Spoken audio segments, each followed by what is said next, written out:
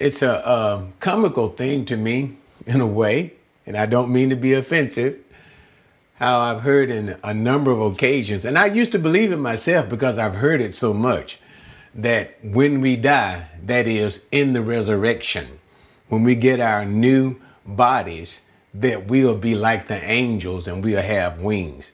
I even remember hearing a song saying, "I'll fly away one glad morning.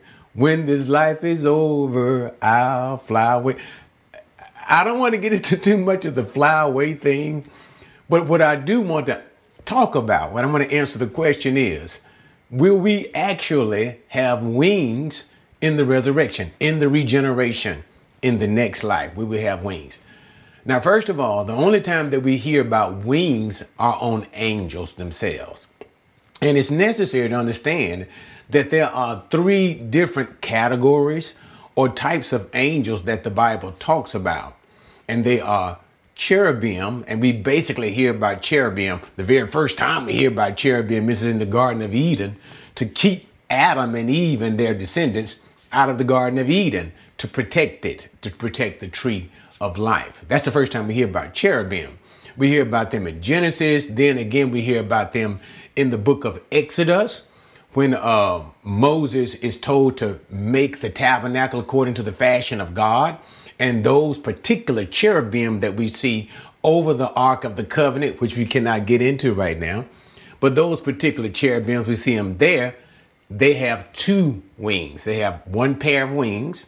Then in the book of Ezekiel, we hear extensive, a lot of stuff about cherubim. Ezekiel chapter 1, especially 1 in chapter 10, we see a lot about cherubim there. And those particular cherubim associated with God's chariot throne. Again, we don't have time to get into that. But those particular cherubim have four wings. That is, they have two pair of wings. And then we hear about it again, I think a dibble dabble in the book of Psalm. We hear about it in First Kings, and we hear about it in First Chronicles. These are the cherubim that are noted in the scripture. So with respect to the cherubim, we see that there are cherubim with, according to the depiction in the Ark of the Covenant, that is, we see talked about in the tabernacle and the temple, one pair of wings. They only have two pair of wings. And then again, we see associated with the chariot of God. That's in the book of Ezekiel again. They have two sets of pairs. So they have four wings. So the first set of angels that we see with wings are cherubims, and they are the highest order of angels. Then the next highest order of angels are the seraphim, which literally means burning one. Now we see a depiction of these particular angelic creatures in the book of Isaiah, chapter 6, in the commission and call of Isaiah.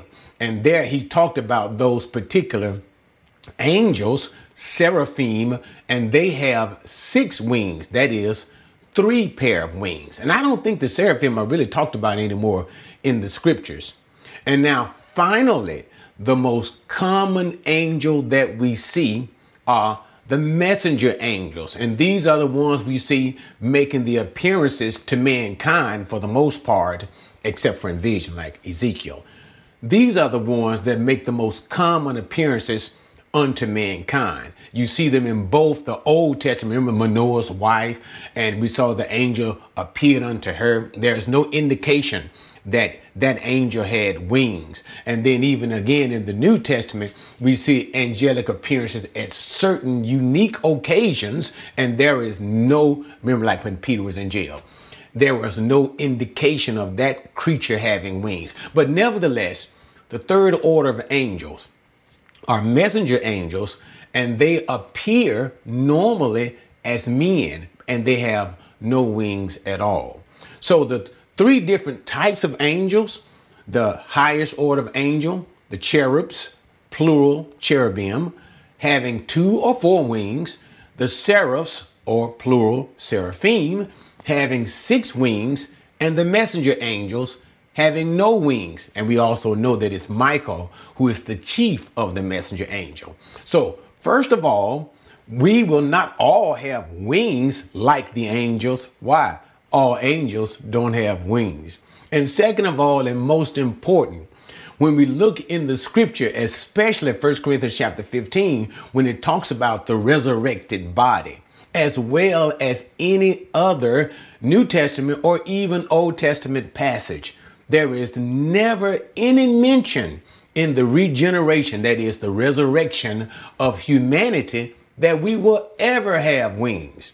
And also, I think the most important thing of all, God did not create us to be angels. He created us to be men, men from the very beginning, sons of Adam. And when we resurrect from the dead, we will still be men. We will not resurrect and turn into creatures that God never intended us to be in the first place.